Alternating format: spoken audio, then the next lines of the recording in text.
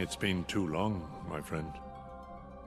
Ansem the Wise, why didn't you come to me before things got so bad?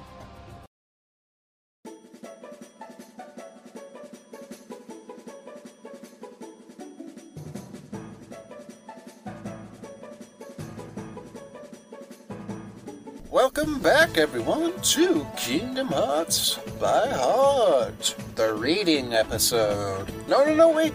No, don't go. No, don't hit stop. Oh, they're gone. We're lost in the book dimension. Oh no, it's back. Yeah, I hope you brought your spectacles because, this week's episode's going to be very text-heavy because we're getting to all the nerdy, lore-building background documents. Ooh. Instead of Disney Corner, it's Ienzo's Corner. Yes, so, much like Kingdom Hearts 1, where we did an episode dedicated to the Ansem Reports and the Ultimania interview, we're doing it again! Woo! This time for Kingdom Hearts 2.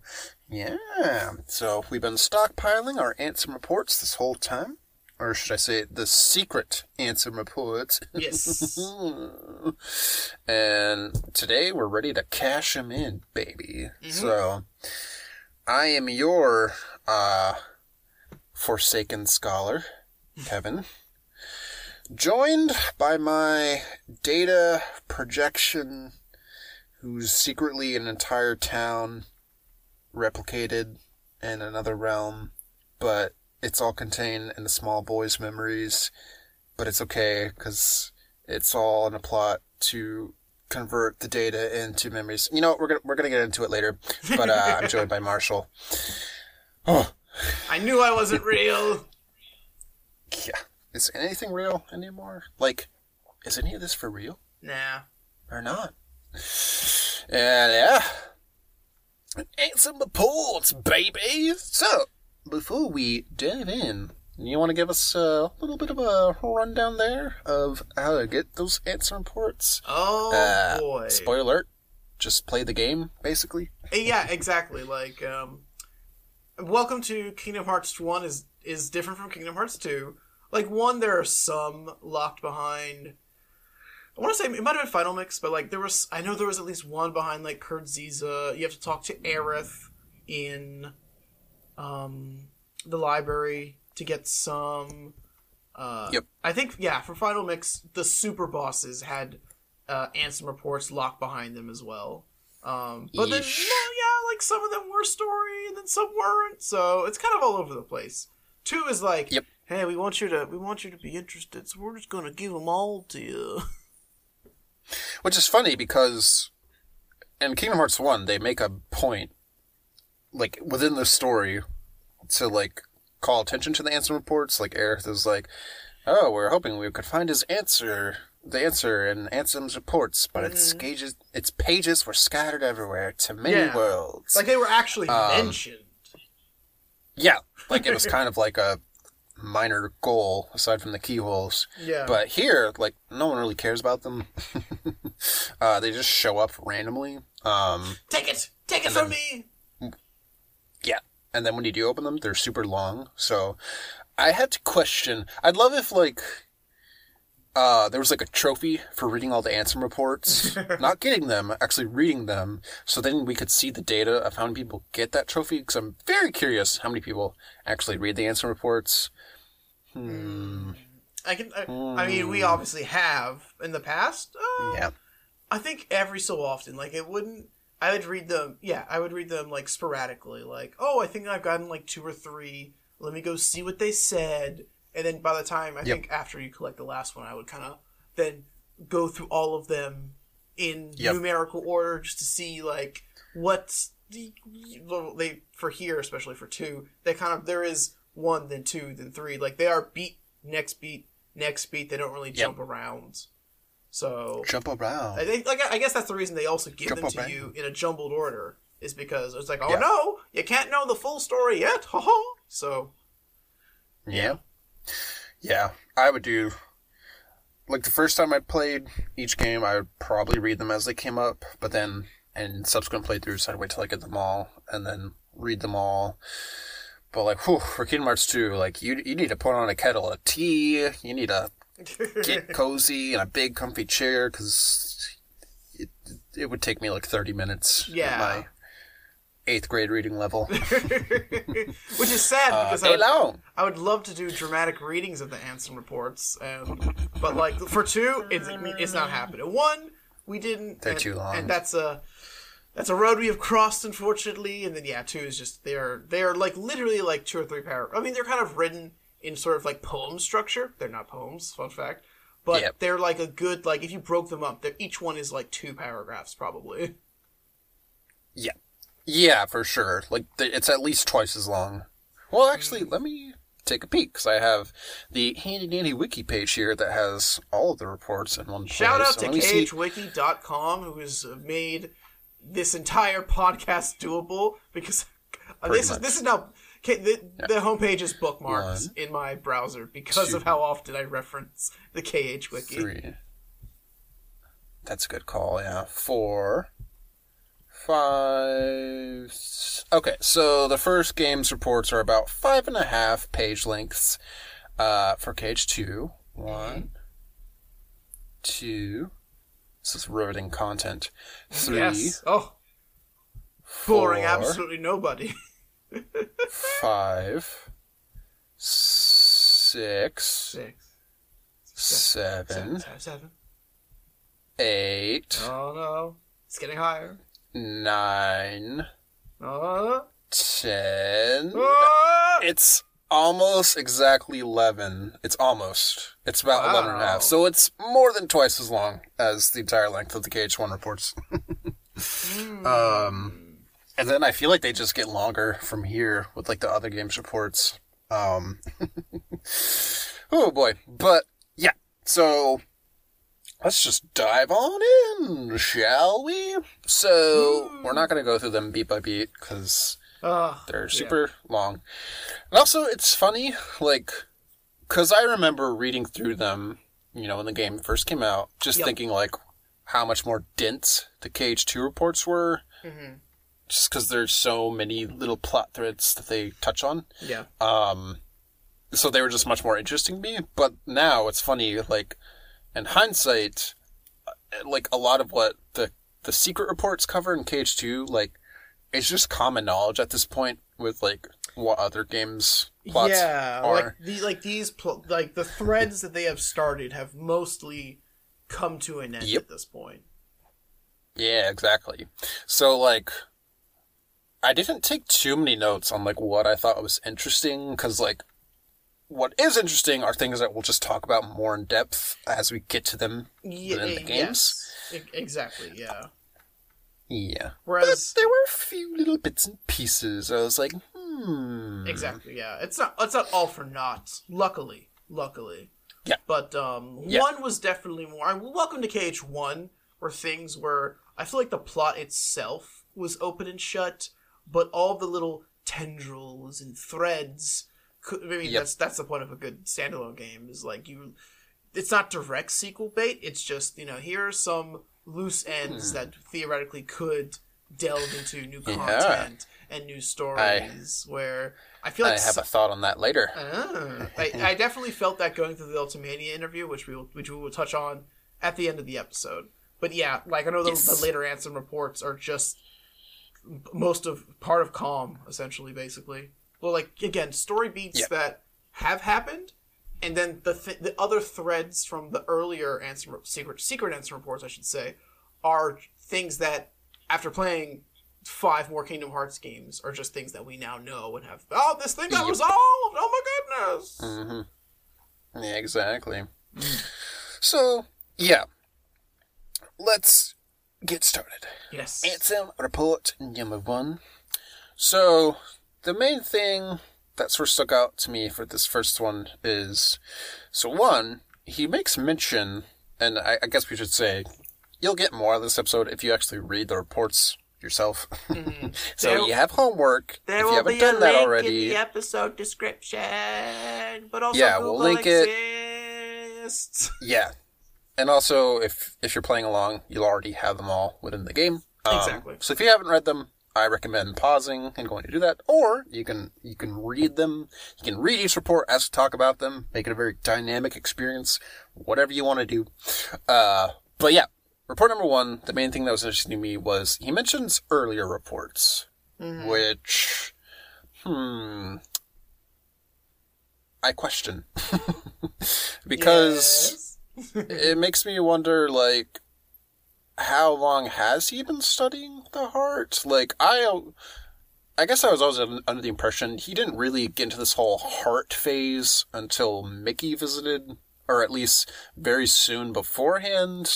I guess it wasn't until Xehanort showed up. That's my thought, I have the exact same conclusion. But this kind of muddies up the timeline. Like, if there are whole other reports on this subject, like, how long have you been doing this? So, I'm not sure what that's about, but the other thing is just, he's talking about this paradise. Oh, it's so fabulous, the radiant garden, it's born of the flowers, nurtured from the land, and we all love it here.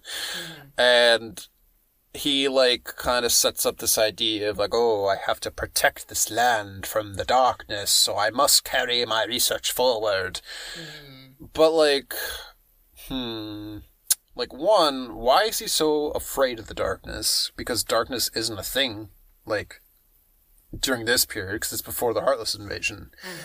And, like, why is he afraid of it? But also, how does he know what it is? Like, I'm trying to think of this timeline specifically. It's before Mickey, so it's before BM. It's post. I mean, they're not going to hold back at this point. It's post BBS. It's PX. Yeah. It's post Xehanort, which is post BBS. Yes. It's PX, but BM. God, I hate it already. But yeah, it's God, I'm racking my brain trying to think about it, that I am losing my train of thought as we speak upon the matter. Welcome to Kingdom Hearts. But yeah, I don't know. There is no. I mean, the events, for those who haven't played BBS, the events of BBS would have taken place. So like, there's a little bit of unversed like contact, but I'm not sure Ansem even really. He might receive reports, but at least within BBS's context, he doesn't really see or partake. Yeah. Like, it's not like... And also, that was, like, very short-lived. Yeah. Like, a very contained incident. It was only because of Vanitas at the end of the day as well. Yeesh. So, yeah, it makes me question, like, is Ansem one of these people who know of the legends of old? Because, you know, some people know about how the world was once light, and then the darkness overtook it, yada, yada, yada. And then the kids cried a bunch, and then the worlds came back! Ah, yeah. Pangea! So, I feel like there's more to Ansem's backstory that could be explored than we know of currently. Like, everything that we know about Ansem since this is kind of, like, takes place after this. Like, we don't know too much about his backstory before the Xehanort shenanigans, other than he was a benevolent leader. Yeah. Unfortunately, he did not get his own mobile game spin-off, unfortunately. Yeah, Ugh, exactly. Sad. And then the other thing that was interesting is he mentioned something about, and my apprentice, Evan, is also very curious about these memories, which hasn't really been addressed, so it's safe to say Evan is the somebody of Vexen, of Organization 13 fame. But Vexen/Evan have not displayed any sort of curiosity towards Xehanort/Xemnas. I'm thinking, because in the one cutscene about the Chamber of Waking and Chamber of Repose, it was Xigbar and Zexion talking about it, right? Like, Vexen wasn't involved in that. Yes, like that scene starts with, it starts with Vexen and Ienzo, John. No, okay. Ienzo? Zexion. Sorry. Zexion. Zexion is the one that I will kind of flip flop if I'm not concentrating too hard on the names. Yeah. But yes, Vexen and Zexion are mouthing off at each other. But I mean, Vexen is doing it. And then Xigbar drops in and he's like, you know what? I know some things, but I'm not going to say specifically what those things are, but things are happening, Zexion. Do you know about other things? He's like, fuck off. Yeah. So, like, with him mentioning in the report, it makes you wonder, is Evan another character with more of a backstory than he's let on that we do not know of yet? Because for all the apprentices, save Zigbar/Blig, before it was translated into English, that was confusing. This is pretty much all we know of them, really. Like, they were his apprentices. But I wonder if Evan has more knowledge than he's let on, or is this simply alluding to, Evan is the curious one, he's the scientist, he's the one who wants the answers. I'm not sure how much to read into this comment, because, like, if anything, Brig should be the one who's curious about Xehanort's memories, but... That's a long... That is a long... Yeah, we're going to come back to that in a few games. Yeah. Yeah. I think it's just take it at face value. It's like, oh, look, it's Evan. Yeah. He's the scientific one. Yeah. Like, honestly, I think what's actually happening here is they're just sprinkling in the names of the apprentices so you can be like, wait a minute, that looks familiar. What's funny, because this one towards the end, it mentions Evan, because he says something along the lines of, Evan has also shown interest in, like, Xehanort's memories, that he got none left. And I think in maybe report 2 or one of the other reports, he just name dumps the rest of them. It's pretty much, here's Evan, and then blah, blah, blah, blah, here are the rest of the apprentices. 2 has Yenzo, and then 3 is just, it goes through all of them. There we go, yes. Just dropping names left and right. So, yeah. But interesting nonetheless. Speaking of number 2, it was interesting how he says, let's see, I'm trying to pull it up. Quote unquote, spurred on by my youngest apprentice Yenzo, I constructed a massive laboratory in the basement of my castle. So apparently Yenzo is the culprit for all of this? What? I can't think of anything in particular, but I just imagine little Yenzo, because, well, to be fair, no, because we've seen Yenzo in Birth by Sleep. He's, like, of a younger age, but, like, he's who knows what the literally time a child between these. But he is the youngest. Yeah, like, literally. I guess so. Yeah, just a child being like, "What if we were to kill God?" Is the imagery that appears in my head when I think of this. Yeah. Yeah, so again, I'm not sure how to read this. Is it just he's the youngest one, so he's going through his angsty teen phase, so he's like, yeah, let's give into the darkness and explore it? Or is it just trying to hint at, like, a more nefarious nature? Because going off of Zexion is very much lay low and kind of hang out in the corner and don't really say anything. Like, yes. He's not really malicious. He's observant to even a fault, I would say, in some scenarios. But yeah. He is, like, Vexen, it's very funny, because Vexen is very the mad scientist, and then Yenzo is, like, actually the scientist. Like Vexen gets very heated, very emotional over his research, and Vexen is just kind of come as you go. He's more willing to, like you said, slink in the shadows and just observe everything happening and be like, that was interesting. Cool. On to the next one, basically. Yeah. So for, like, spurred on by my youngest apprentice, I like to think Ansem is just kind of at this weird crossroads. And, like, as you'll see when we get to BBS, and those who know of BBS, Yenzo is kind of just, because he's the youngest, he's, like, very always at Ansem's side. So my first I was going to say, he's kind of like the favorite. Exactly, yeah. Like, of the very little we've seen of them, but yeah. He's slamming down on his desk like, I don't know what to do! And Yenzo's like, well, what if we just kept going? He's like, it's too dangerous! Yenzo's like, but what if we just kept going? Like... Yeah.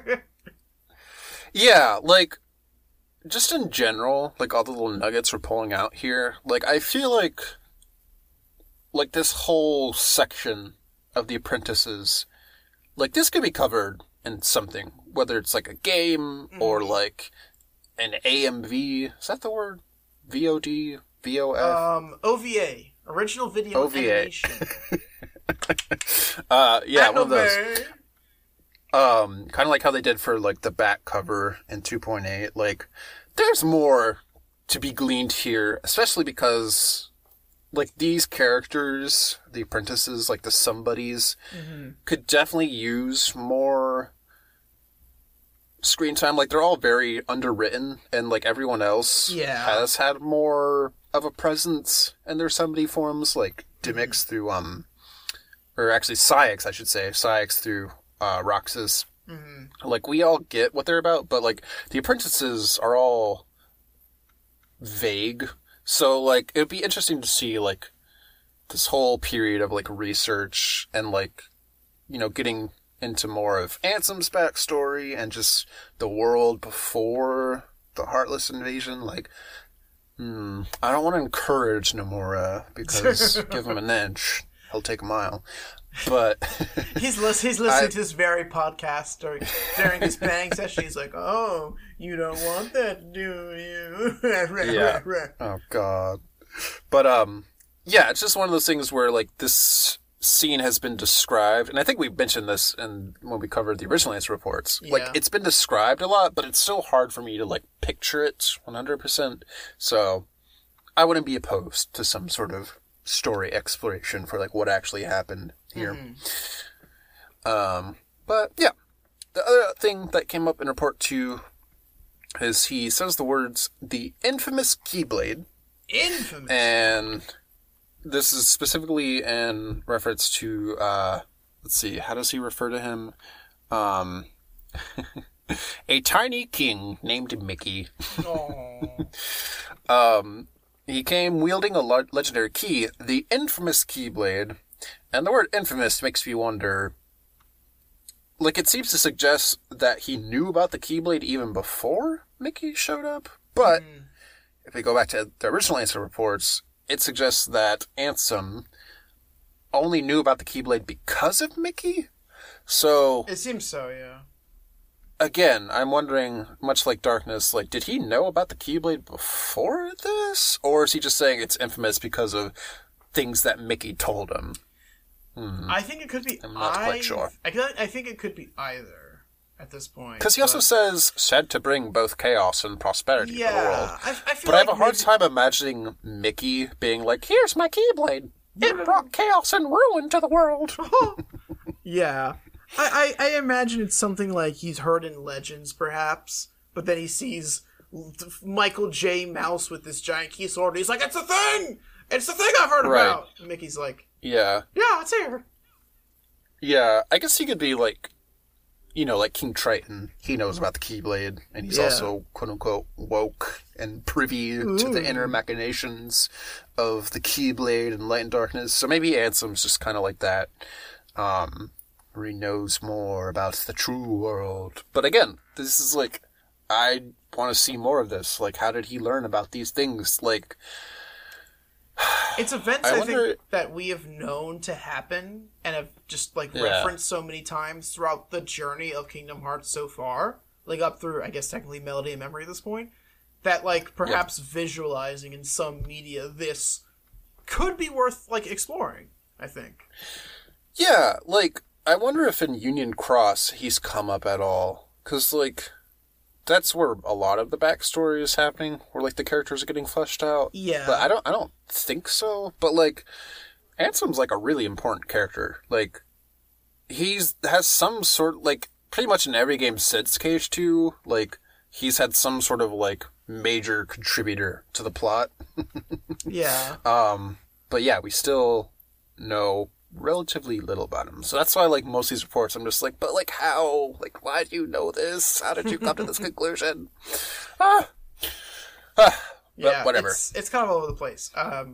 For very, very quickly, I do know, I think it was part of the main story, but at some point, Donald and Goofy and Mickey end up in Daybreak Town during the events of Key X, whatever you prefer to call it. Good. God, now when we talk about the Keyblade, I'm gonna rip my fucking ears off. But yeah, like I know they show up for like one part of the story and they're never seen ever again. But that's like the first 500, 400 missions of Key, so who knows what happens after that. But I can say that much because I played like the first 2 years of the game. So yeah. Yeah. Yep. Okay. So moving on. Answer report number 3. Just a few little bits. We find out how he came up with his name. DIZ stands for Darkness in Zero. Yay! Ooh, because crazy. the apprentices betrayed him, and then somehow he got blasted into the Nothing Zone, which... Okay, how? My first thought is how does... before it leaves my mind, I did highlight a part in report number 2 where Mickey, it's like the line after the Keyblade one, he advises Ansem to check his lab, and that's when he discovers the Ansem reports that were penned by Xehanort. Oh, yes. Technically. Yep. So I thought that was interesting because at this... I mean, welcome to BBS, and we'll get to BBS eventually, but upon hearing the name Xehanort, I imagine Mickey goes, like, pale white, and he's like, oh, that's not good. But I think that's a very interesting But it's also one of those things where... Does Mickey ever specifically hear the name Xehanort? Because I could very easily see it just never coming up, because this has happened multiple times with Mickey, where it's just like, well...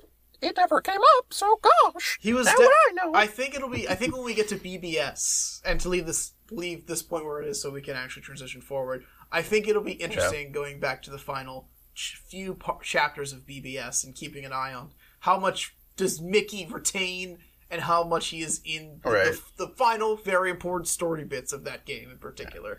Well, okay, never mind. No, we definitely know that Mickey knew that this was Xehanort, because in the flashback in Cage 2, that's when Xehanort comes in, and was like, Xehanort, you stupid boy, get out of my sight, let me talk to my mouse. Exactly.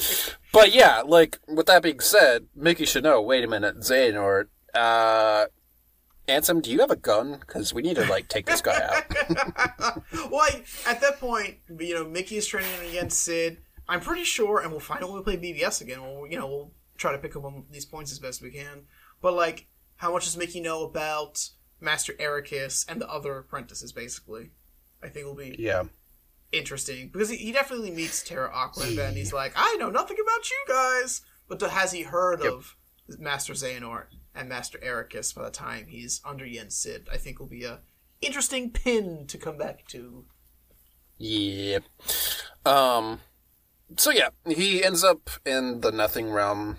I don't know. Maybe it's because... So this is after they give in to the darkness, turn to Heartless, and thus are turned into nobodies as well. Mm-hmm. So maybe they just use their new nobody powers to blast them into the realm between.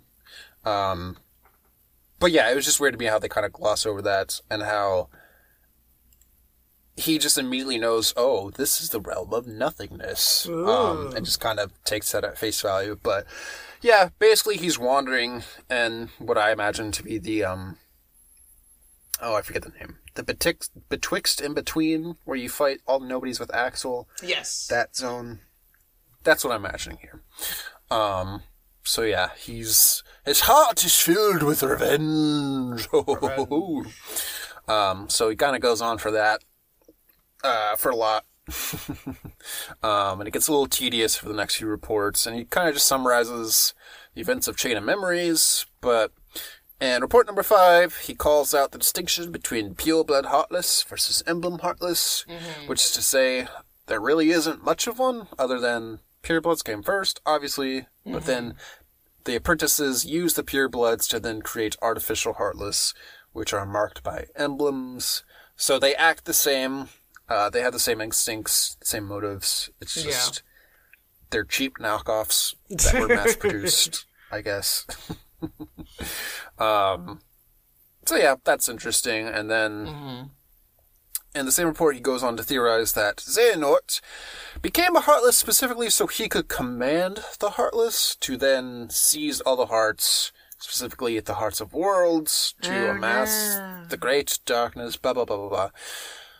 But that makes me wonder, okay, well, if you need to specifically become a Heartless to control them, then what the hell, like, how do Maleficent and Pete have the power to control them?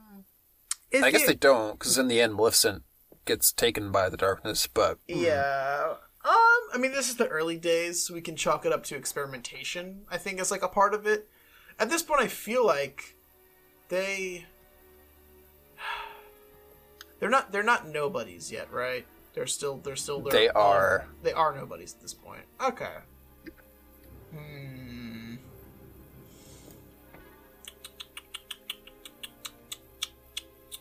If he casts aside his own body and soul to become a Heartless, wouldn't he be able to control other intractable Heartless?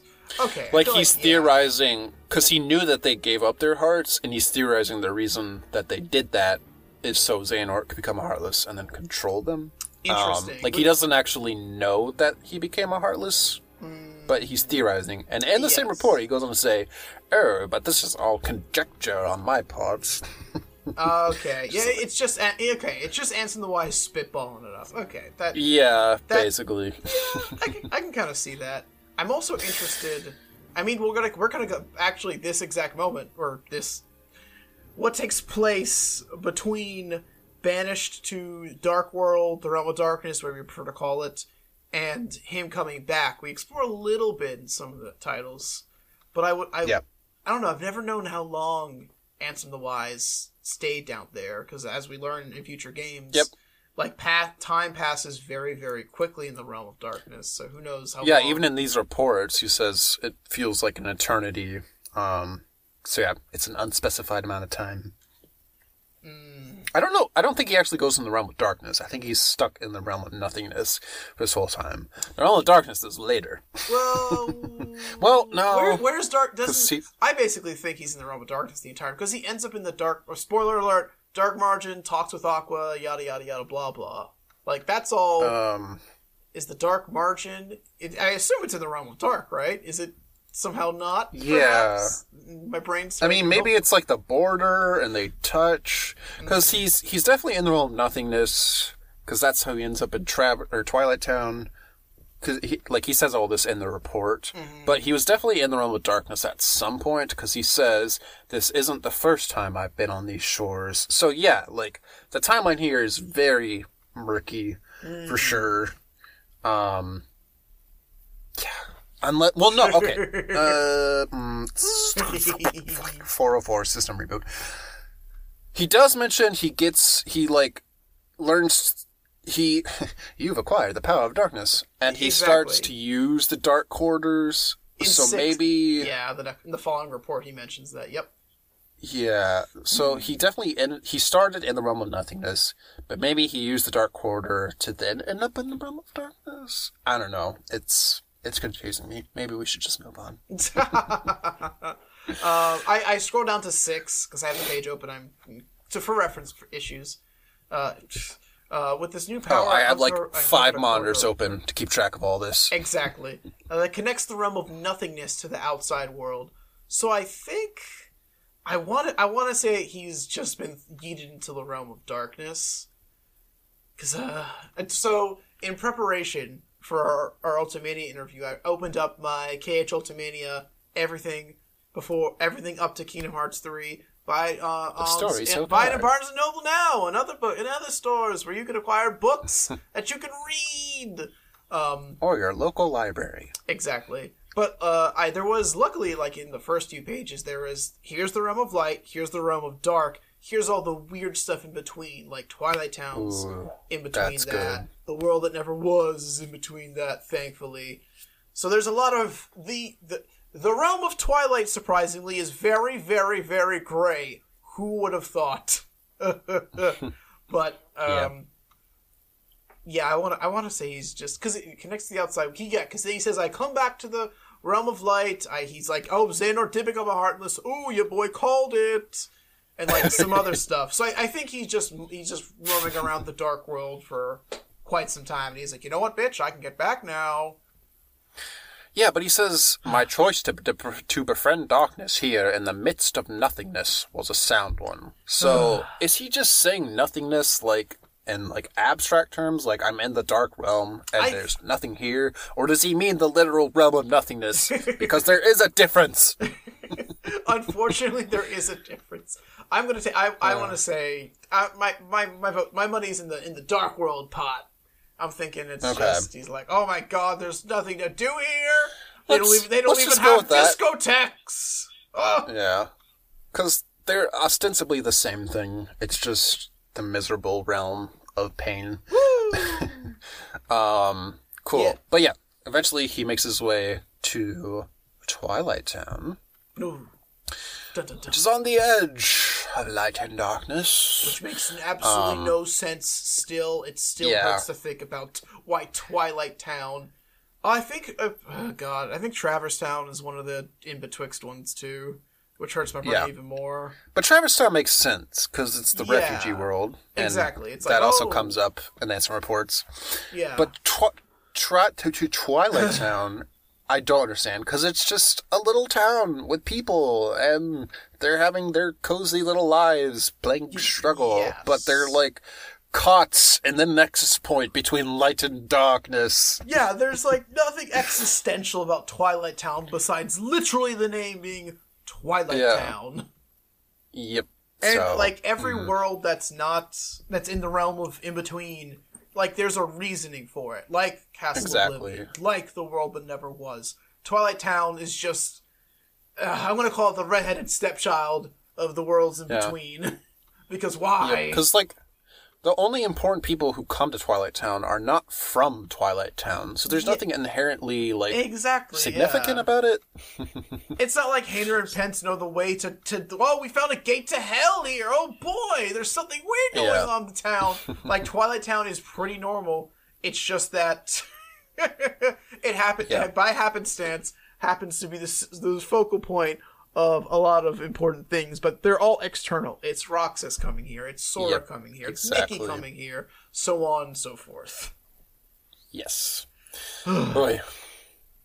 Cool. So now that he's in Twilight Town, he explains how, blah, blah, blah, he moved the pod from Castle Oblivion to the mansion, and I think we questioned this at the start of the game, they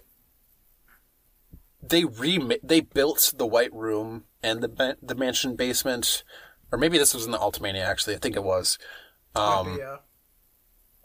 It wasn't there from the beginning. It's not like those two rooms are connected. Like, they remade it once they transferred the pods. So that's one mystery solved. Yay. Got you. Okay, so everything did happen in Castle Oblivion, and they're like, okay, well, Ansom's like, yo, I got this cozy little hobbit hole in Twilight Town, so let's go to Twilight Town. Exactly. Okay. But yeah, Naminé and Diz meet up, and they decide to team up to, one, help Sora, but two, get back at the organization, because Naminé also has nothing but bad feelings toward them. Mm-hmm. And again, I'm not sure if this is coming from the report or the Ultimate interview, because I read them back to back. I think this is from the interview, but we know that they teamed up, because again, this is another thing we question of, like, since when are Naminé and Diz a thing? But it was in between the games. But yeah, with him spending time around Naminé, Ansem, being the scientist he is, can't help but crack some theories about her. I just imagine him, like, poking and prodding her and, like, what are you? But yeah, what is Naminé indeed? So he goes on to explain that she's not a Naminé, or she's not a nobody, except she is a nobody. She is, but she's also a witch. A nobody. God. But basically, the way I always thought of it, and reading these reports has reconfirmed that. Kairi's heart went into Sora's. Sora stabbed himself with the Keyblade of people's hearts, thus releasing Kairi's heart. But then Sora's body was whisked away, and then turned into a nobody, except it wasn't turned to a nobody, it was turned into two nobodies, because Sora's body produced the nobodies for both his heart and Kairi's. But Kairi had no darkness in her heart because she's Princess of Light, so therefore she created no corresponding Heartless. So that's why Naminé doesn't have memories of... She doesn't have Kairi's memories, and she doesn't think of herself as Kairi. Mm-hmm. She just thinks of herself as her own girl. Yeah. But because she was born of Sora's body and just, mixed with Sora's heart, they made a little heart smoothie. That's why she has the power to affect his memories and then the memories of people connected to him. She's basically like this big virus where when she infected his heart, she infected the whole network. Exactly, yep. And then, so that's Naminé's deal. But then by that same token, Roxas was born, and he also doesn't have any memories of Sora, but that's because Sora was not a Heartless for very long at all. So that's two of them explained. It's all very confusing and complicated, but I think that about sums it up as far as what's important about them. Exactly. Yup. Whew, I need a drink. But also, because they're all one big memory cocktail, Sora needs Roxas to recover his memories. But before I get into that, one other quick note in report number 11. He just mentions that Traverse Town is connected to the Realm of Darkness, and that Quarters of Darkness would appear there, which is probably how Mickey got into the Realm of Darkness in the first place. So that's kind of cool. It's one of those little things like, how did Mickey get there? Well, through Traverse Town. So, I'll buy it. That makes sense to me. But yeah, he then goes on to explain his whole Matrix plot with Traverse Town, or Twilight Town, and some of this I definitely forgot, or my mind just rejected because of the sheer insanity of it.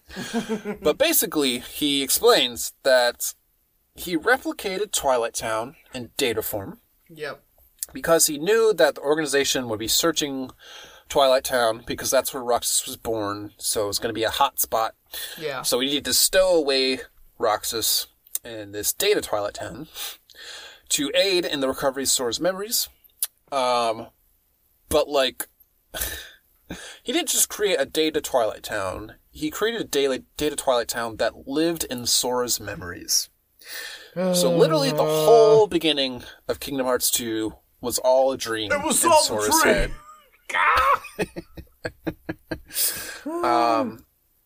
I don't know how that technology exists to beam an entire data replication of a world into one's memories, but it did, which is why Roxas started dreaming all the KH1 flashbacks, because he was literally living inside them. But I guess it's all an effort to integrate Roxas memories into Sora's memories, into Roxas's memories, into Sora. It's basically like doing a blood transfusion where you have to put the blood in the host's bloodstream first to cycle it, and then you give it back. I don't know.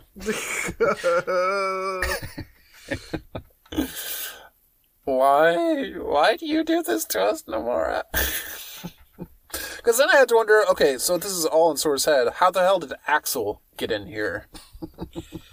How is this a thing that you can teleport to? I don't know. So, and then, in the end of Kingdom Hearts 2, when we go to the fake Twilight Town, did we just Inception ourselves?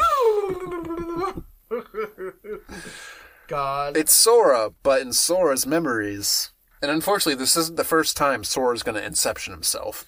God. So... Yay. That's a whole big mess. It hurts. And it just amounts to confusing us. It doesn't really have any story significance of why it's all world within his memories. You could have just said it was a fake Twilight Town to keep Roxas safe, and then we connected him to Sora somehow, and that's how we started getting his memories. I don't know.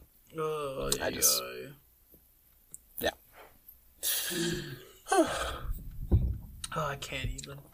let's have a moment of silence for our last two brain cells. Yeah, oh God. Oh, like, my brain actually hurts from this. It's not funny. Yeah. Okay. We can do this. Oh, boy. Yep. Just one more report, which is basically just, wah, I'm angry, and also, Sora wakes up tomorrow. Yay! And also, I'm kind of a terrible person. I hope you'll forgive me, Mickey. And, yeah, that's kind of it. And then, one mystery remains. How did Xehanort manage to open the door that appeared in the basement of my castle? Which would be a memory if, you're reading this, or would be a mystery if we were reading this in 2006, but now we know how, but we'll get to that when we get to it. Yeah. So, that's the answer reports, baby! Did anything else stand out to you? Not enough. Not enough to dive back in. I'm out of the pool. I'm gonna go eat lunch. Yeah. I'm gonna wait 30 minutes. Yeah. They're much more complicated, because at this point, Nomura knew that, I got a franchise on my hands, baby. Yeah, Whereas with the first game, he didn't know if there was going to be a sequel or not, but now he's like, so many plot threads to spin out of my beautiful mind. Yep. And he just went for it. Man needs to be stopped. Ugh. Or he needs to go further. Okay. He survived the reports. Yay. Yay! Oh, it's all over, or is it? Looks the camera. Not even close. Exactly. So, yeah. Them's the reports. Funnily enough, or maybe not, but there's no real connection between the reports and the secret ending, which is our next topic. Which is interesting because I feel like in the first game, the answer reports, at least 11 through 13, started getting, hinting at the idea of nobodies and, whatnot, which ties into KH2. But, I don't know. For the KH2 answer reports, it's definitely, planting seeds for the future games. Yeah. But it's more reflective than looking forward. Yes. It's more explaining the things that happen in the game, which then, through all the extra details, will then kind of spin off into future games. But yeah, there's a whole other subplot going on with the secret ending. Oh boy. Oh, diddly darn. Yeah. So, technically, we have two secret endings. Yep. So the first one, much like in Kingdom Hearts 1, is more of an abbreviated version of the much more exciting second one. And so the first one, I just have nothing but negative association for, because whenever I see it, all I can think of is poorly rendered 2006 Photoshop mock-ups of PlayStation 3 box arts with screenshots from this ending and a really crappy Kingdom Hearts 3 logo subtitled The Keyblade Wars. Yes. So it just feels very cheap to me, and yeah. Oh, I'm here for this, though. I'm so here for it.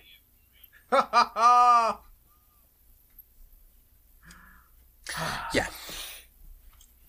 But basically all that happens is, they're Keyblade wielders in armor, and oh no, there's a shadow in the distance walking toward us, and we're gonna flash a bunch of quotes from the answer reports, and then that's it.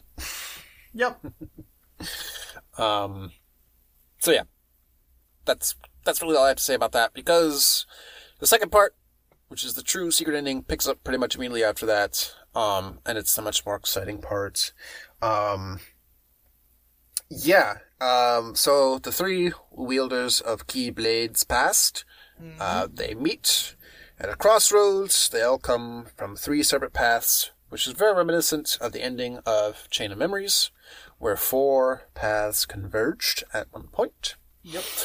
And then, yeah, action ensues.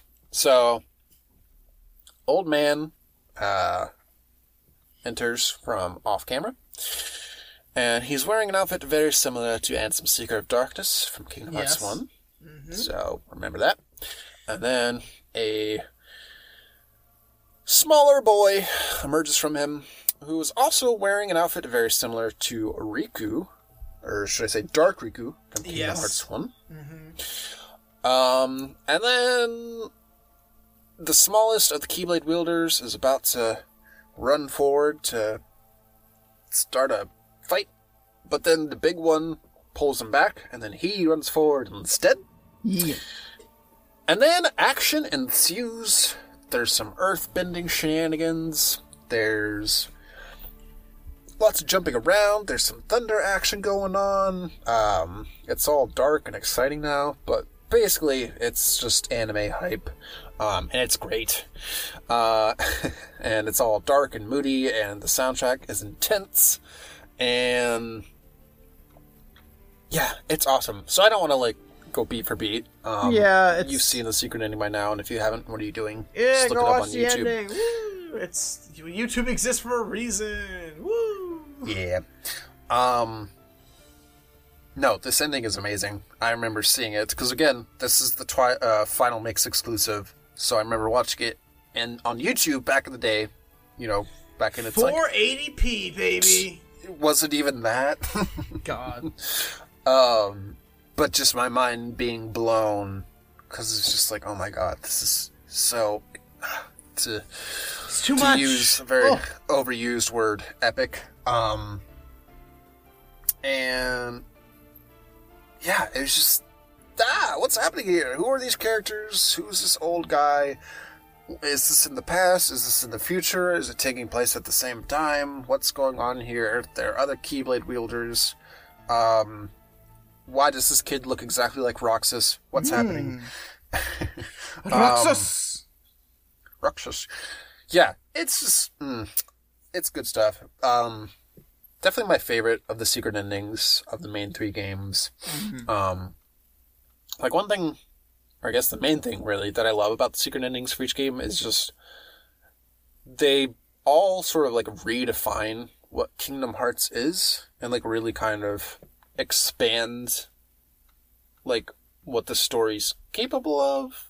Where, Kingdom Hearts 1, it's what's going on here? It's, modern day city, and there are these people in cloaks, and this person has 2 Keyblades. What's going on here? Versus, just traditional Disney worlds. So that was insane. And now here, it's just what is even going on? There's this whole other sect of Keyblade wielders, and there's this talks of a Keyblade war. So it just really fleshes out the universe, which is cool. So yeah, what do you think of the secret ending? Is good. Is good. There you have it, people. Exactly. Yeah. I mean, I have nothing pivotal to add. I remember seeing this. Luckily or unluckily, I'm not entirely too sure at this point. We'll reflect on that in a moment. But I didn't see this immediately after KH2 came out. I probably saw this around. It was definitely before BBS, so it was probably in betwixt Days and Coded that I was Japan got. I didn't know it was Final Mix at the time, but got an extended KH2. There's this secret ending. Ooh, what's going on here? And yeah, basically the same thing, but I think, and I don't think, I know The Gathering is the secret ending that we just talked about, the snippet one. I'm not sure if this one even has a name, Another Side, Another Story. I don't remember. KH1. I don't think so because, or it may not, but God bless KHWiki.com for many, many things. But I don't think there's an article particularly on this. But I know there's one for Another Side, Another Story, and then Gathering. So this one was a little, I don't know, I wouldn't say hard to find or hard to digest, kind of. But I don't know. It was a little more out there but Yep. I think it is probably one of the more impactful. I still like Another Side, Another Story, but and also in retrospective, I think this one just it whereas Another Side is kind of mild. I think it's just like a bunch of theoreticals, a bunch of ideas. Yeah, it's more this one- abstract. Exactly. This one just says, yo, yo, yo, yo, yo, you know what you're gonna get? Yeah, No, you it's just don't. And neither do it's I. just a whole scene. Yeah. Yeah. Like it tells like a little story in itself. Yeah, and like looking back, I guess we'll get to it more in Birth by Sleep, but like the way it characterizes all the characters is really interesting because like it's very much in tune with how they are when they actually debut. Yeah. Like Vin is a little over-eager, but he wants to protect his friends. Terra is super aggro, and oh no, Get behind me. darkness. And Aqua is the only adult in the room, and Yes. she's taking care of the other two idiots. So yeah, it's just good. Is it And good? also, at the very end, you get special appearance from Michael Mouse. What the hell? Very, very similar to Deep Dive / Another Side, Another Story, where he shows up at the very, very end. Just for a split second, he's back here, and he's got the Star Seeker Keyblade, which is just like, what? Why does he have that Keyblade specifically? What's going on? Yeah. So good. But yeah, we'll talk more about this scene in Birth by Sleep because it comes up a lot. Constantly. Who would have thought? But yeah, it's Yeah. good. And one thing I really love about it is the way it just shows them using magic, like actually baked in to the story. Like we talked about this in the Heartless War cutscene where Aerith cures Yuffie. Where like it actually shows a character using magic. But here, like, no, like they are full on just having magical duels, which is awesome. And Yep. you like see a reflect and CG goodness. It's like, oh my god, it's so cool. So yeah, that's exciting. I like it when they use magic, like actually within the cutscenes. Exactly, yeah. So that's fun to see. And yeah, it all began with Birth by Sleep. Oh, boy. Except it didn't, because we'll get to that later. And then it all began with gacha games. Yeah. So yeah, secret ending. It's worth it. If you haven't seen it already, go do it. What are you waiting for? Exactly. But- yeah, and to point out earlier what you said. I mean, we also referenced this during Lingering Will's fight. It's nice to see a lot of elements, like, I guess technically sequel elements, then kind of pulled back for when BBS, I should say, as a whole came to fruition. So Yep. I mean, parts of this cutscene we will see several times. It's because it's almost like we have to play Birth by Sleep 3 separate times. Yeah, exactly. Woo! Oh yeah, and if you didn't notice, the big knight is Lingering Will's armor. So there you go. Ooh. Hooray!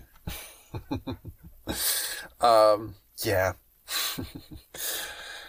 But more secrets will be revealed about this here secretest ending in the Kingdom Hearts 2 Ultimania interview! Woo! Which is our final talking point for today's episode. So, whenever there's a Kingdom Hearts game released, they'll release an Ultimania, which is basically like premium strategy guide, and then there'll be a special interview with Nomura where he lets loose all his secrets. And they're always very interesting, so we will link this as well in the episode description for you to read in full, because we're not going to touch on everything, but it's worth reading in full, because there's just a lot of interesting insights into the game's development. But yeah, we highlighted a few little sections that we thought were worth talking about. So yeah, it goes, it covers everything from like the game's development to like, teasing the plot for future games, to like cut content, etc. So yeah, right off the bat, the interviewer asks him, like, oh, like, when did this game start development? And it wasn't immediately after Kingdom Hearts 1, which is interesting. Like, as we know, Nomura had ideas for the sequel, but, you know, he didn't know that the sequel was going to happen.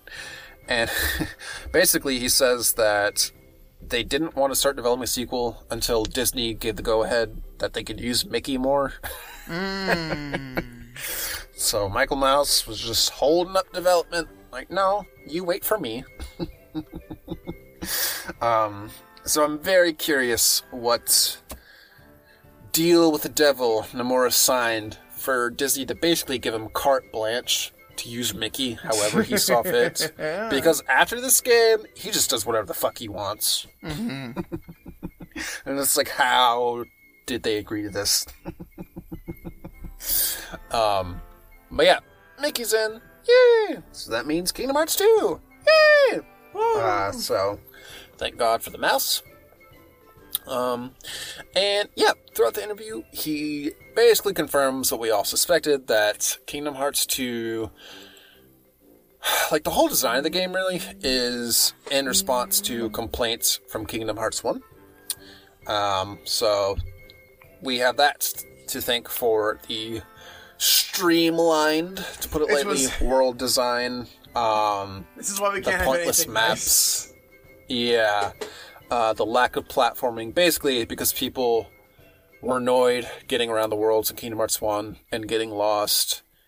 He made it as easy as possible and made every world a straight line so that you couldn't get lost. And just to be extra safe, he threw in a bunch of pointless maps that, like, have never helped me, but maybe for some people it did. But yeah.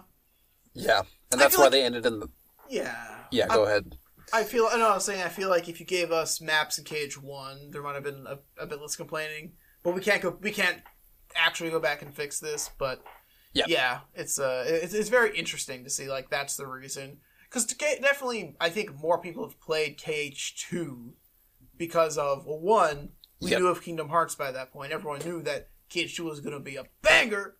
But there weren't very many roadblocks for, like, the average person to play Kingdom Hearts 2 besides buy the game, have a PlayStation. There are going to be some hard parts to get through, but the game was mostly accessible to a lot of people, which I think is... Yeah. I think it's a double-edged sword at that point when it comes to that and accessibility and availability, and that's a much larger discussion we could have further down the line, but I do see where they do be coming from, so it's understandable. Yeah. Yeah. So that was interesting. He also explains that the game was sort of half and half between being planned ahead of time with stuff like KH1's secret ending, and then half of it just kind of climbing up as they were actually working on the game. So it's not like he doesn't have everything figured out. He doesn't have this grand vision board, or more like conspiracy board, where he has everything figured out years in advance. Like that. I mean, that's kind of obvious just looking at how the plot kind of develops. But here he's confirmed it himself where, like, yeah, a lot of it just kind of comes up as you're actually writing the game. But, like, the big beats, he has an idea of beforehand. But a perfect example, he explains that the moon, the Heart Moon, in the world that never was basically a coincidence where they wrote that, he made a moon of Kingdom Hearts, and then they realized, oh, wait, we had a moon heart on the first game's box art. Exactly. So he, like, specifically referred to it as Destiny, Nomura, when he was explaining it. But basically, yeah, it just happened that way. And yeah, he mentioned that, like, the interviewer was asking him, like, what would you have done if Kingdom Hearts 1 never got a sequel and you couldn't, continue the plot? Like, would you have been sad? Would you have gone into depression? Would your artistic vision have been stifled? And no! Yeah. He was basically like, well, if it didn't get a sequel, that probably means people didn't like it, so that would be fine. But he, like, explained that, like, that's why he put all those extra bits in the first game, so that there'd be more to it, like, after you finish playing it, to, like, speculate on and, like, leave some mystery. And then later on, he explains that, like, basically he thrives on this speculation. And he was saying, like, he felt like growing up when he was a kid, like in the media he consumed, like manga and television, movies, like, it was all very straightforward, but he likes to, like, leave these little threads for people to, like, come up with fan theories. Yeah. Because he feels like it's less interesting when you just give them the answer. So, like, he knows what he's doing, and he's very much in tune with the fan frenzy over even the most seemingly insignificant details. I mean, yeah, I think that's a big part of Kingdom Hearts. I feel like when I think of these, I think of Kingdom Hearts in general, because Nomura, you know what you doing. But also, I mean, like earlier we were like, what is the realm of nothingness exactly? Like, we're still going back and forth and strangling each other, like, on this show, and in, like, other conversations that people have of Kingdom Hearts, like, in general. Like, I think it fuels the want and the need and, like, and the love and the hate that we bring to the series. Like, I say hate, but, like, we've been nitpicking the past 3 games because we can. But and obviously they're not perfect, but this is what's kind of keeping us still going to this day in 2022. I mean, yeah, there's a reason why, like, as soon as a new Kingdom Hearts trailer comes out, like, I'm dropping everything and I'm watching it, because he knows how to keep you hooked. Like, to this day, like, this is, like, the only series that I, like, follow with some sort of regularity, like, in terms of, like, news and stuff, just because, like, there's so many mysteries, there's so many questions, there's so many, like, theories to develop. Yeah, there's so many unanswered things that we would like to be answered. And will they be answered? Who knows? Probably not. Exactly. So, yeah. He also mentions, I think I talked about this a few episodes ago, that he tasted sea salt ice cream at Tokyo Disney Sea. Which I don't know if that's like a cruise line or like Tokyo Disney World or like a sea park specifically. But it's a place, and that's where he tasted it, and he said he liked it, and he mentioned wanting to add it in the game. But then Nojima, who I didn't grab the first name, but the scenario writer for Kingdom Hearts 2, which is to say just like the writer, he's the one who, like, made it, like, super plot relevant. The piece of ice cream. Even to Nomura's surprise, where he's like, oh, I wasn't expecting that, but okay.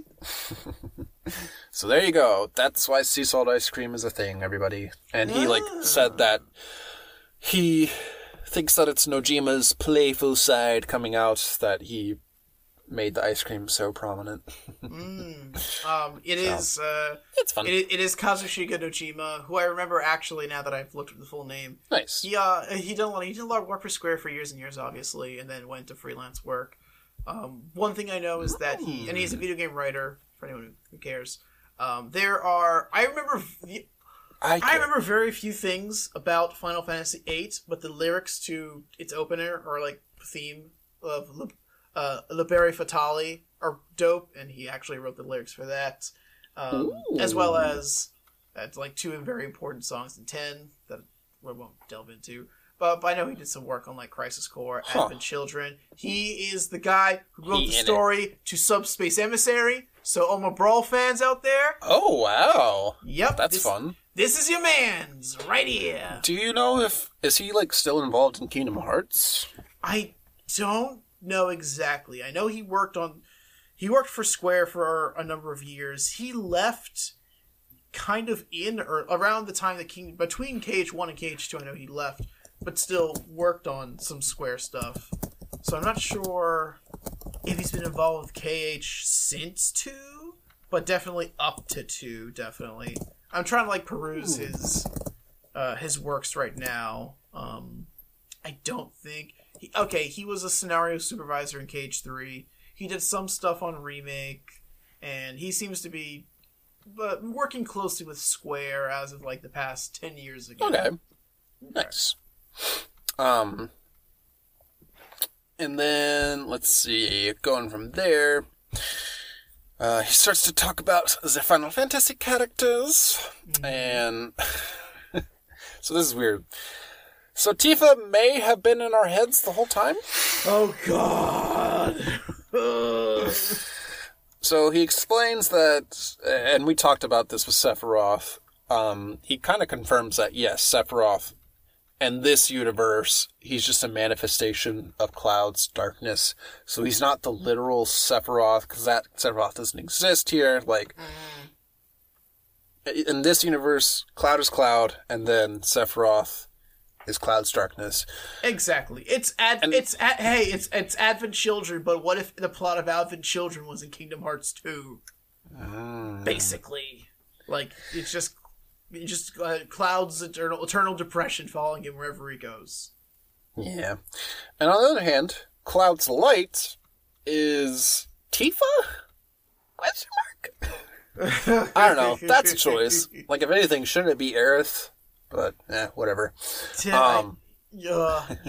Well, we had this conversation about, are these the exact characters from their Final Fantasy games, or are they alternate universe versions of them? Because as we know, Aerith is still alive and kicking in Kingdom Hearts. Whereas if this was 7 Cloud, she is dead. But yeah, if you want to go off, I mean, I made the joke, hey, it's Advent Children, but what if Advent Children was in Kingdom Hearts? Theoretically, Aerith is has 2 scenes in Advent Children because she's just a spirit within the life stream at that point. So, oh boy. And to be fair, Tifa, as much as, and welcome to the great love triangle of these 3, but Tifa has, at least ever since the story of 7, been Cloud's go-to individual, as much as Cloud will never she's the best girl. Accept or acknowledge that. Exactly, yeah. So, yeah, and but yeah. I saw your note on that, and I read that, and I was like, yeah, Tifa doesn't really talk to anybody. Yeah? He explains that she's his light, and that basically she only appears to Sora and Co. because they have a connection to Cloud's heart. But then, she doesn't interact with anyone else. You only ever see her talking to Sora or Cloud. This is true Nomura chaotic energy right here. Yeah. Maybe it is, maybe it isn't. Who really knows? Yeah, because he said, or she could just be a resident of Hollow Bastion. So basically, he's just leaving it up to fan interpretation, much like, I forget what else it was, but there's something else where it's very similar, where he's like, you can decide for yourself. Exactly. With like a Final Fantasy character. It's that open-endedness that keeps us coming back, baby. Yep. But yeah, on the note of Tifa, apparently she was supposed to be in the first game, because someone on the staff was like, Tifa would be super fun to fight with. Exactly. Yes. She's a melee fighter. But,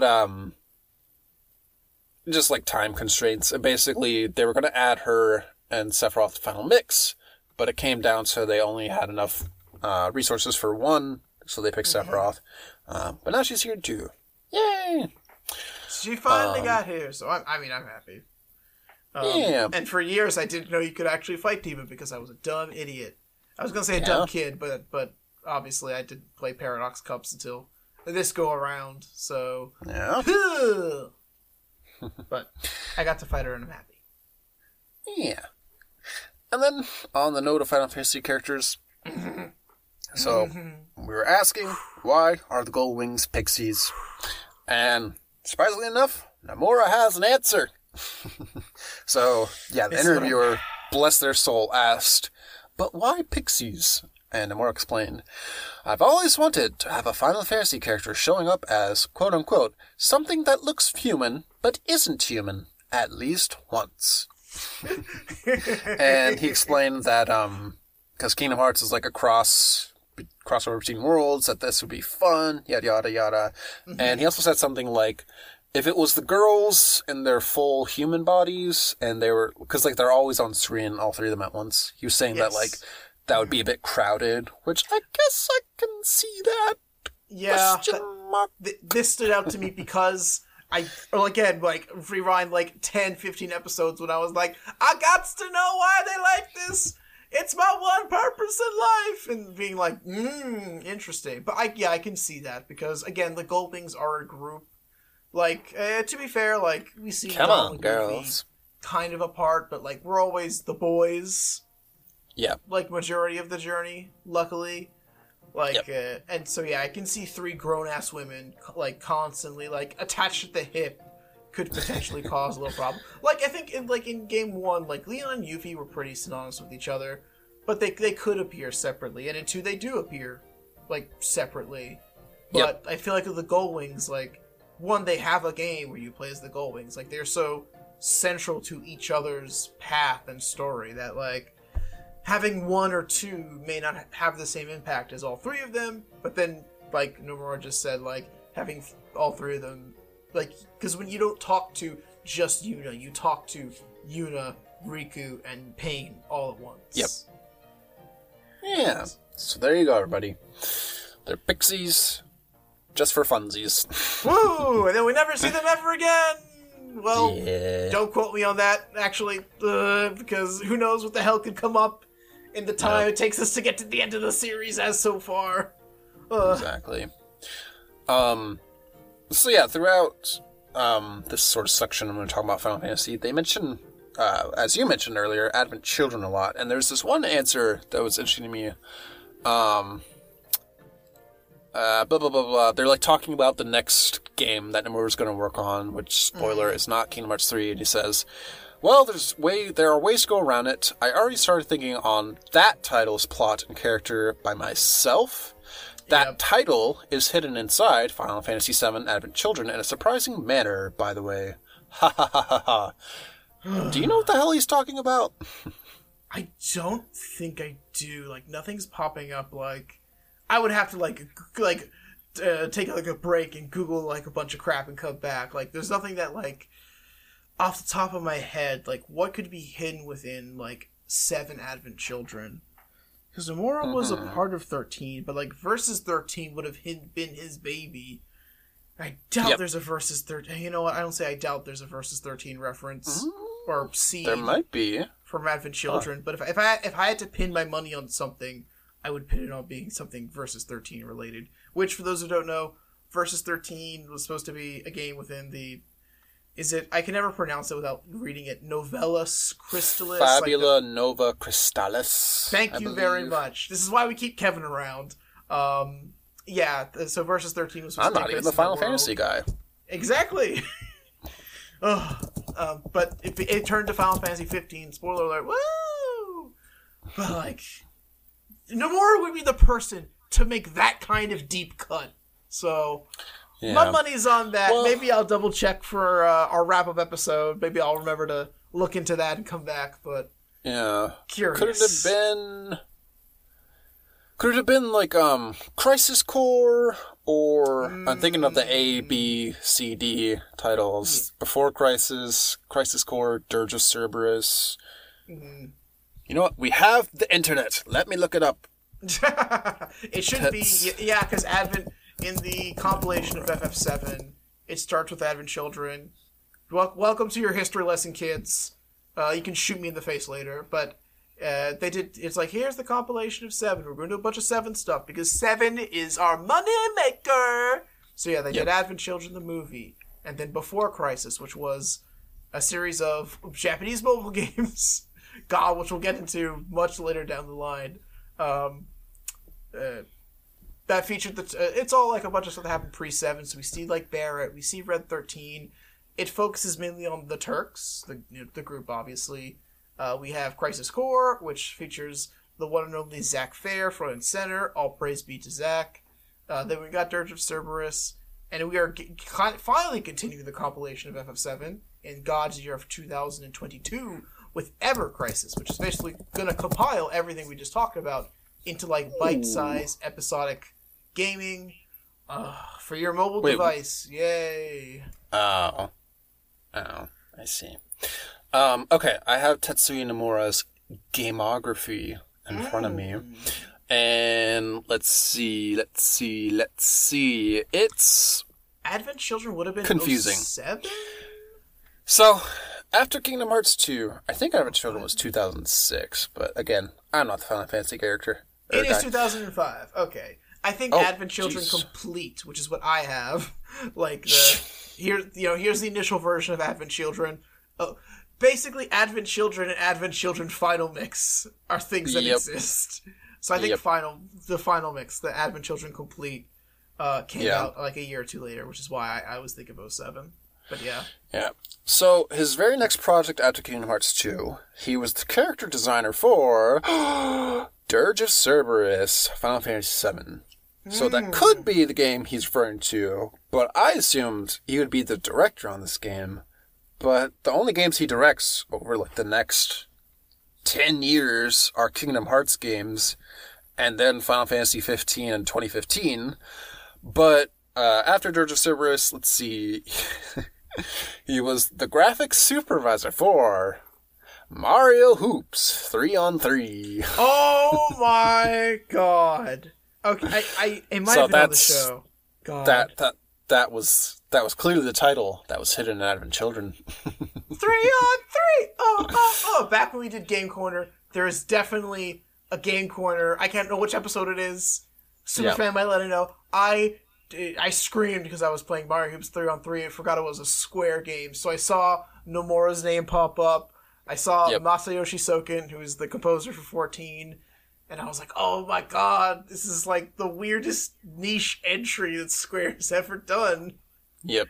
And I loved every minute of it. Ugh. Yeah. And then other than that, he was like the character designer, graphic supervisor, blah, blah, blah, for like a bunch of other smaller things, mostly like a few Final Fantasy like remakes for 5 and 6 on the Advance. And then in 2007, he was the creative producer and character designer on 2 games, The World Ends With You and Crisis Core, Final Fantasy VII. So it must be either Crisis Core or Dirge of Cerberus. But I'm very curious, like, does it literally have the title in Advent Children? The plot thickens. Exactly. Interesting. Yeah. Interesting. Okay. The man loves his little Easter eggs, doesn't he? Mm-hmm. But, anyways, back to Kingdom Hearts. So let's see. So they were asking about Organization 13, and it was interesting to me. Nomura explained that he knew that Xemnas was going to be number 1 and Roxas was going to be number 13 from the get-go. But then he said that other people collaborated on what was the exact phrasing he used?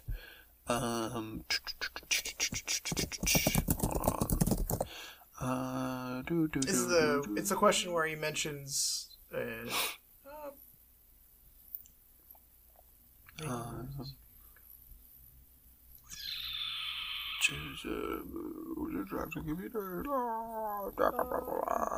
when was it founded? I don't know. You tell me. Control find Xemnas. Xemnas or Zexion? I think it's around there for it. Because one of the questions I know is, looks like Zexion has a lot of fans. Okay, so the question was, on the subject of characters, all the mysterious 13 organization members finally appeared in Kingdom Hearts 2. Was it you who thought up of their settings? Mm-hmm. Which I'm going to assume means just their design. And his answer was, no, I didn't completely decide on everything. A few people were also part of it.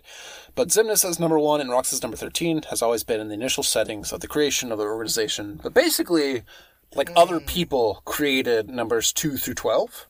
Okay. Which is kind of surprising to me that, Nomura's whole thing is he's a character designer. So, I would just assume that he came up with them all on his own.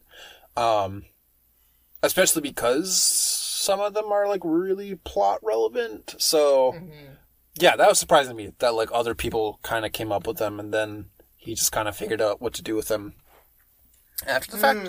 So yeah, interesting. I mean, I can totally see who designed Axel? You know what I mean? And who and where can I find their bank account? So yeah, that was surprising because that's Kingdom Hearts 2's whole thing is the organization. Exactly. So yeah, I mean, I can understand. I mean, at this point, being a game director, I could totally see come up with a bunch of interesting characters, and let's see, like, what final approval looks like. But I can totally see, like, here's a range of ideas we want. What do we like? What do we don't like? Who needs to be plot relevant? Who can sit in the shadows the entire time? Yeah. Obviously comes across during the development process, I imagine. So I think that would be very interesting. Because, of course, everything needs the Nomura final say. But, I mean, I think the organization is pretty...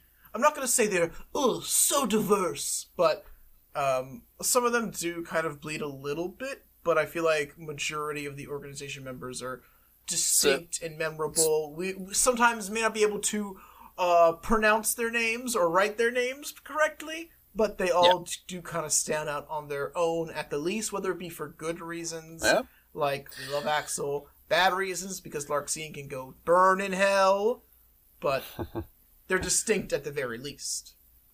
Yeah. Good group of baddies. Iconic. Which came first, the organization or Akatsuki? I would say the Akatsuki first, probably. So he definitely read Naruto and was like, I want to do that.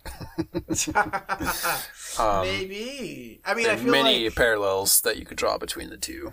Exactly. I mean, that, So whenever I see mysterious black-robed figures, primarily in a Square title, they will always be, oh, look, it's Organization 13, when it's obviously not Organization 13.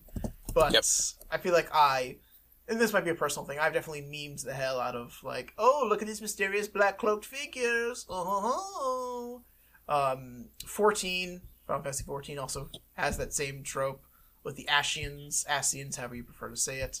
But they are black-robed creatures who dwell in the darkness and there are some other ones as well within and outside of the Square library, of course. Yeah. Listen, it's a classic look. You can't beat it.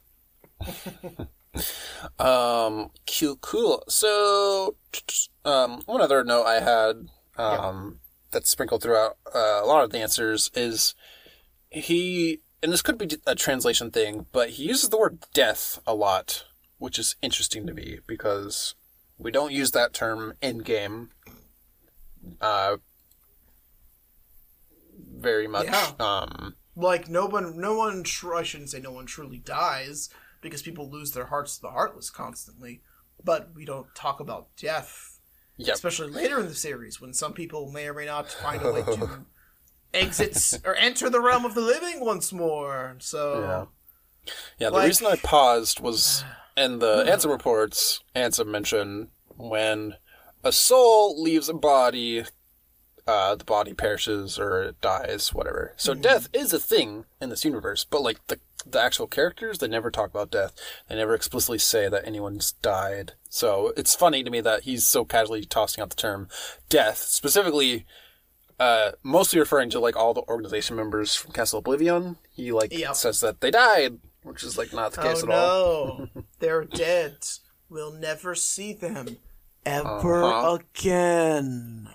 So yeah, that was interesting.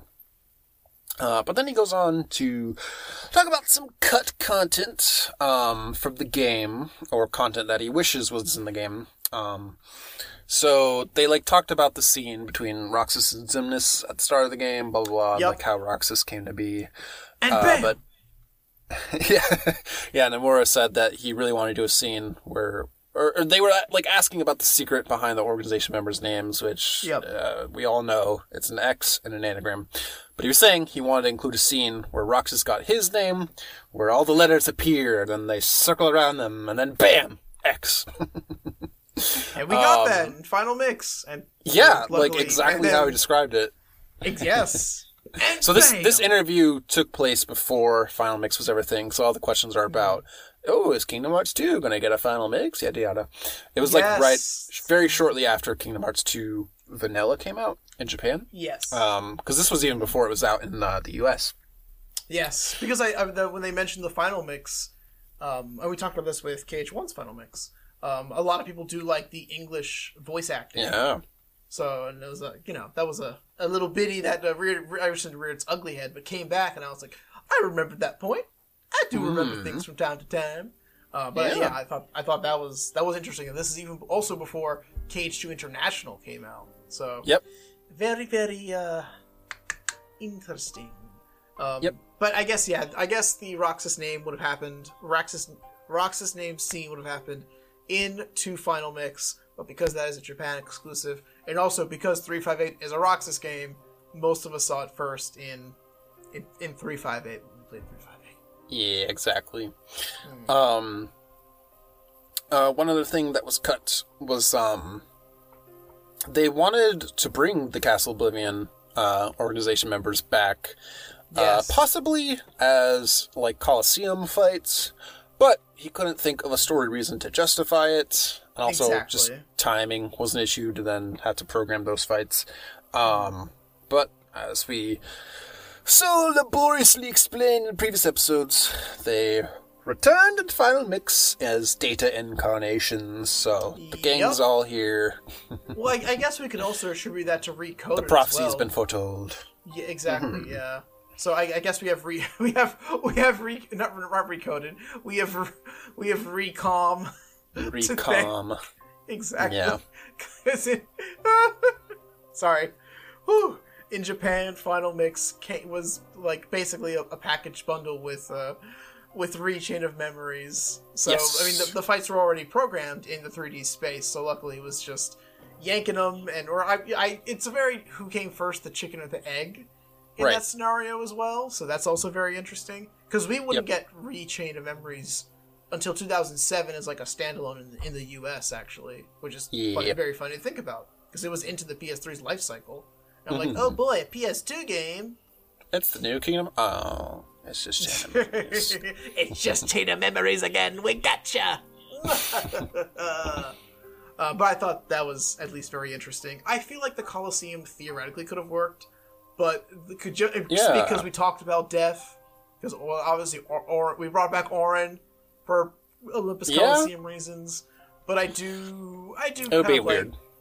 Exactly. I do like the ambiguity that is just the absence of silhouette. Like, it's not for any story reason. We're just going to stick it here. You'll fight it at some point. We're going to make a harder version. Like, it doesn't need to be interwoven with the story, luckily. Agreed. And in that same response, he dropped that Luxord is his favorite member. Interesting. Or maybe he didn't say favorite, but he said, I actually like Organization a lot, especially Luxord. I like how he's stylish and strangely has a glossy demeanor. Which is funny because, in my opinion, Luxord is one of the more forgettable. He's very boring, yeah. Exactly, so that is interesting. So we're talking. Oh, you go first. No, I have a follow up. Go ahead. Yeah, I was just going to say it's interesting with what we know now about Luxord and his potential significance. I feel like came after the fact. Nomura probably was like, wait, I like this character. Let me do something with him. And like the context for which he is important ties into something else that Nomura holds very close to his heart. But we'll get to it. It's gambling. Nomura's in debt. He's every day. Money on the ponies. You say your piece. When we were talking about design, I was thinking we know a few of the Organization 13 designs outside of the black coat, but there are some that we only know in the black coat, and I want to say Luxord is one of I think maybe the only remaining one actually that hasn't gotten out of black coat form as of early February 2022. Because, obviously we know the apprentices, Lee, or Axel, whatever you prefer. I'll always say Lee at the end of the day. And Isa. At this point, to a degree, Marluxia and Larxene. But I feel like Luxord's one of the ones that we've only seen. Luxord and then Demyx. Yeah. Well, so we have seen Luxord, but I feel like we've only seen his head. Exactly. I don't want to say too much about it because we're way jumping the gun. But he is very much an enigma wrapped up in a mystery, trapped in a black box. And then one other thing that sounds like it was like Nomura and like the whole team's like biggest regret for Kingdom Hearts 2 is they missed the Mushroom Heartless. Oh, we all missed the Mushroom Heartless. Don't worry, We Nomura. did. And it sounded like that was like his number one priority. He's like, I know exactly what I'm going to do for them. If we get a final mix, damn it, I'm going to bring them back. And then, as explained in last episodes, brought them back they did, as the organization Mushroom Heartless. So, you love to see it. So yeah, let's see. The interviewer asked him, let's see, a secret about the game that only you know. And he mentioned something about how Xehanort, his name obviously has an X in it, but when you take that out and rearrange the bits, you get two words. You get no heart, obviously, but also another. And he explained that they both tie into the secret ending. God. And I'm racking my brain, and I can't really put my finger on what another could be alluding to. But, like, I feel like there are, like, a dozen different things you could say, and they all make sense, so... My initial thought is just the fact that up to this point, we didn't know about the existence and the life of Master Xehanort. So, Xehanort has had a whole life before this. I think that if I had to pick one, the main one, that's like the one that's sticking. Like, I have some other like possibilities, but that one makes the most sense to me. Thinking about it for 10 whole seconds. Yeah, there's definitely something to be said for, like, the duality, or should I say, the triality, or should I say, the pentagrammality, or should I say, whatever the Latin word for 13 is, to a Xehanort that another could be referring to, like, he lives many lives, not just this one. Yeah, that makes sense. And speaking of Xehanort... at some point, Nomura says something about, Xehanort was about the only one who was able to keep a human... He was talking about how the apprentices gave their hearts. And he said, Xehanort was about the only one who was able to keep a human form. What do you mean about? There were only 6 of them. Like... They're all human. Either he was or he wasn't. Are you trying to say one or more of the other apprentices... kept their human forms? Because I wouldn't be surprised if you're trying to retcon that in now. Why do you do this to us? Oh boy. Yeah, so just keep that in mind. If anything comes out about that, don't be surprised. There was another human the whole time. And then another similarly frustrating comment that had me bang my head against the wall. They were asking about Way to Dawn, Riku's Keyblade, and how it came to be. And Nomura explained that, it looks like Soul Eater because it was the intermediary between them or whatever, blah, blah, blah. Yeah. But he explains, and I quote, Keyblades aren't something that you can obtain suddenly out of nowhere. That would be ridiculous. What are you talking about? That's literally how Sora got the Keyblade. Yeah, it's also the way how about 3 other characters get the damn Keyblades as well.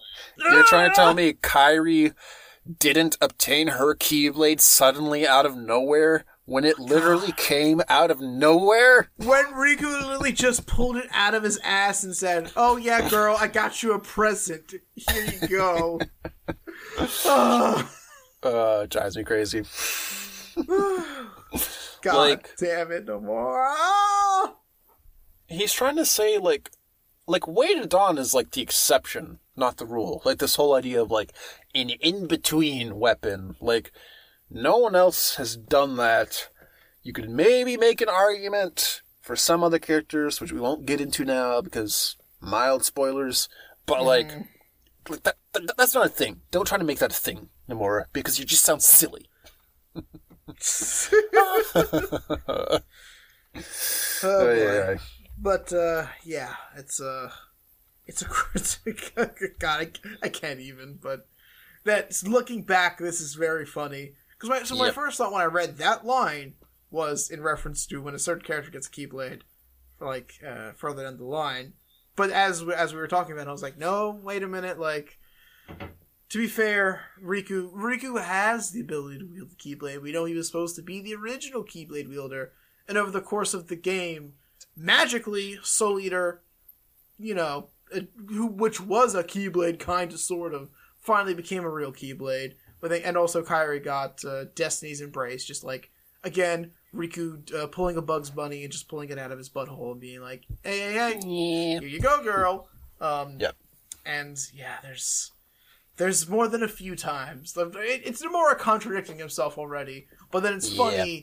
It's very funny looking back at this and knowing where we go to. So, yep. Oh, sure. I'll leave it at that before I rip my hair out. Yeah.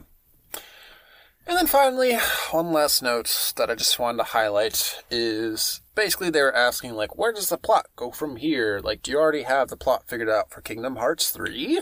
Never. And yeah, I just quoted his response because I thought it was very relevant. So he said, I have an idea, but it can't be helped because my team is planning to work on our next upcoming title. So we're not working on Kingdom Hearts 3 now, and we're not planning to work on it for some time, too. I have a plot in my head, but I'm not sure if it'll be released to the world or just stay in there. So, from the beginning, got his own fanfic going on. Yeah, like, I have to wonder how much that plot has changed between then and when Kingdom Hearts 3 actually came out. But, like, from the beginning, they were very clear. Listen, Kingdom Hearts 3 is not going to be here for a while. Like, plant your butts, go through some life changes, become an adult, and then we'll talk. Yeah. But, in the meantime, here's my Final Fantasy.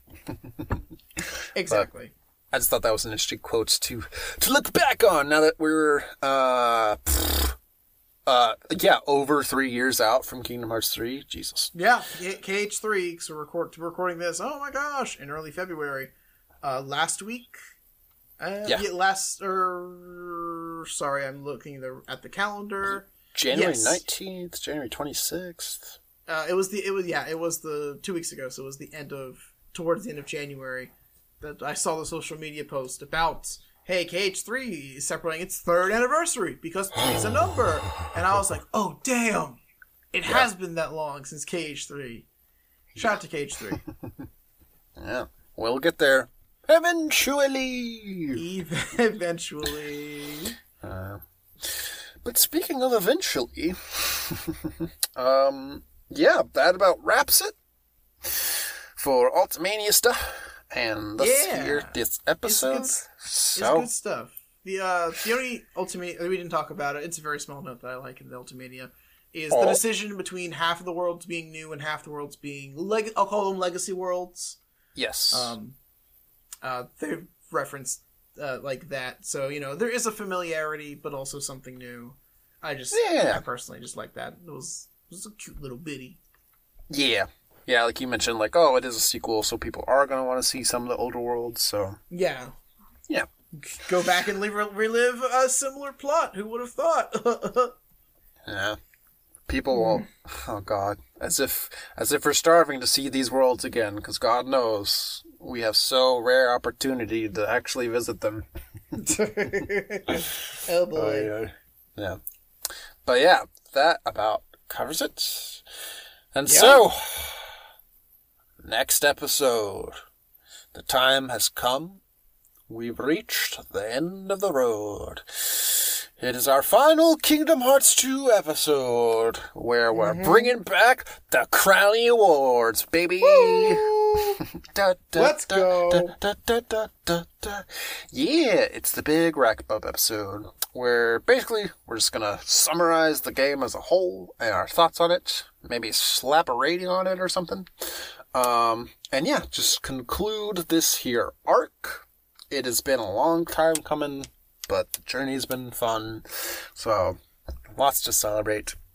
Yeah. And then, yeah, with that comes a little announcement. So, we're going to do things a little differently this time, now that we're wrapping up a game. And we're just going to take a little smidgy bit of a hiatus, just to catch our breath and, recollect our thoughts and let our strength accumulate. Yeah, so there's going to be a little bit of break in between Kingdom Hearts 2 and Days, is the next game we'll cover. So just giving you a heads up now, just so next week it's not a complete surprise. Yeah, when you don't see us the next week after that. We don't just come out of the phone and snap your back in half. Bye-bye. We'll let you down easy. Yeah. So, yeah, we're going to take a couple of months off. So right now we're looking at... Let's see, April is when the 20th anniversary event is, specifically April 10th. And we were thinking, we'll come back when we have something to talk about from there. But it's a little unclear what that event is going to be and how much news might actually come out of it. So, exactly. Jury's out. But regardless, we're aiming to come back around then. But, maybe we'll be back a little earlier. Maybe we'll be back a little later. But it won't be too long. Relax. We'll be back in your earbuds soon enough. And yeah, maybe in the meantime, we might sprinkle in a little mini-sode or two here and there. So keep an ear out for that. But yeah, just a heads up, we will be taking a little break, let's see, season finale for you, if you will. Exactly. We have to start production the next season. Yes, it's good and sad at the same time. Like I hate the fact that we're not going to be putting out content every week. But then again, I know you and I could definitely use the reprieve. Yeah, I just need to recharge. Exactly. Yeah, because my first thought is it hasn't been that long, but we've been posting every week for over a year. A year. So yeah, I think the break is good. It'll help us, one, recharge, two, play around with content we don't normally do. Yeah. So our little in-between biddies will be kind of very free-form. They're not going to be, well, theoretically, they won't be as structured as a normal episode. It'll give us a variety is the spice of life.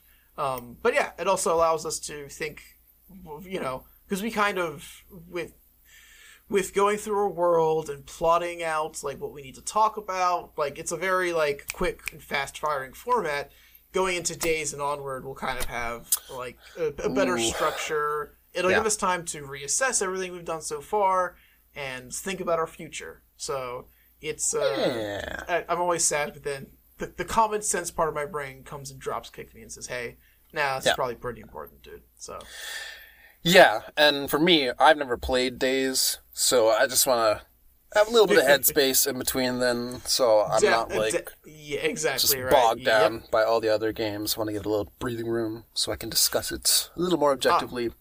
Exactly, and I think the two DS titles are going to be very interesting points when we go through them. So I think having a little leeway and some time before we start recording to delve in and consider what's going on, because especially for a lot of not the remake games, the games between numbered titles, like we did for Calm, like the flow is very different from a normal Cage game, so that requires a lot of delving and figuring out as well, because we did kind of Calms on the fly, like we did behind the scenes for Chain of Memories. That was kind of really all over the place. We would just kind of like do a lot of content and be like, all right, one day we're gonna talk and we're gonna see how long we go, and it was very really bottom the seat of our pants. Yeah, exactly.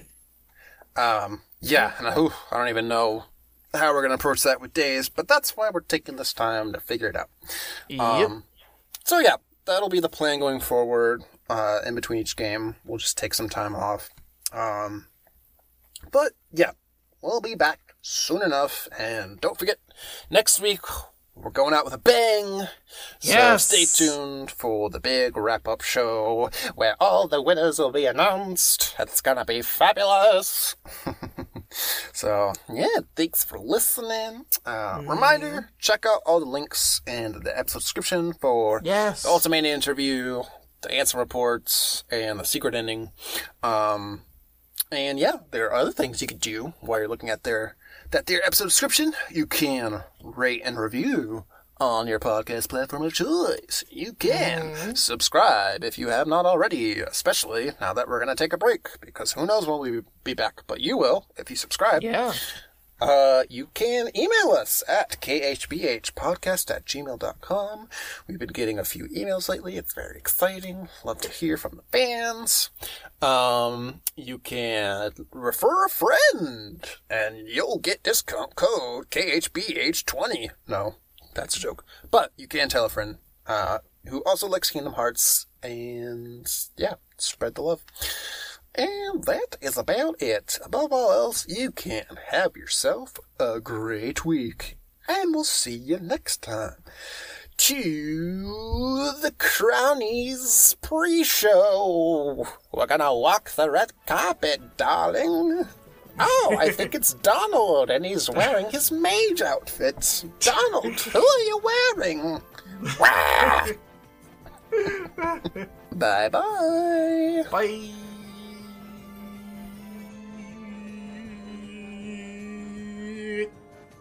Ugh.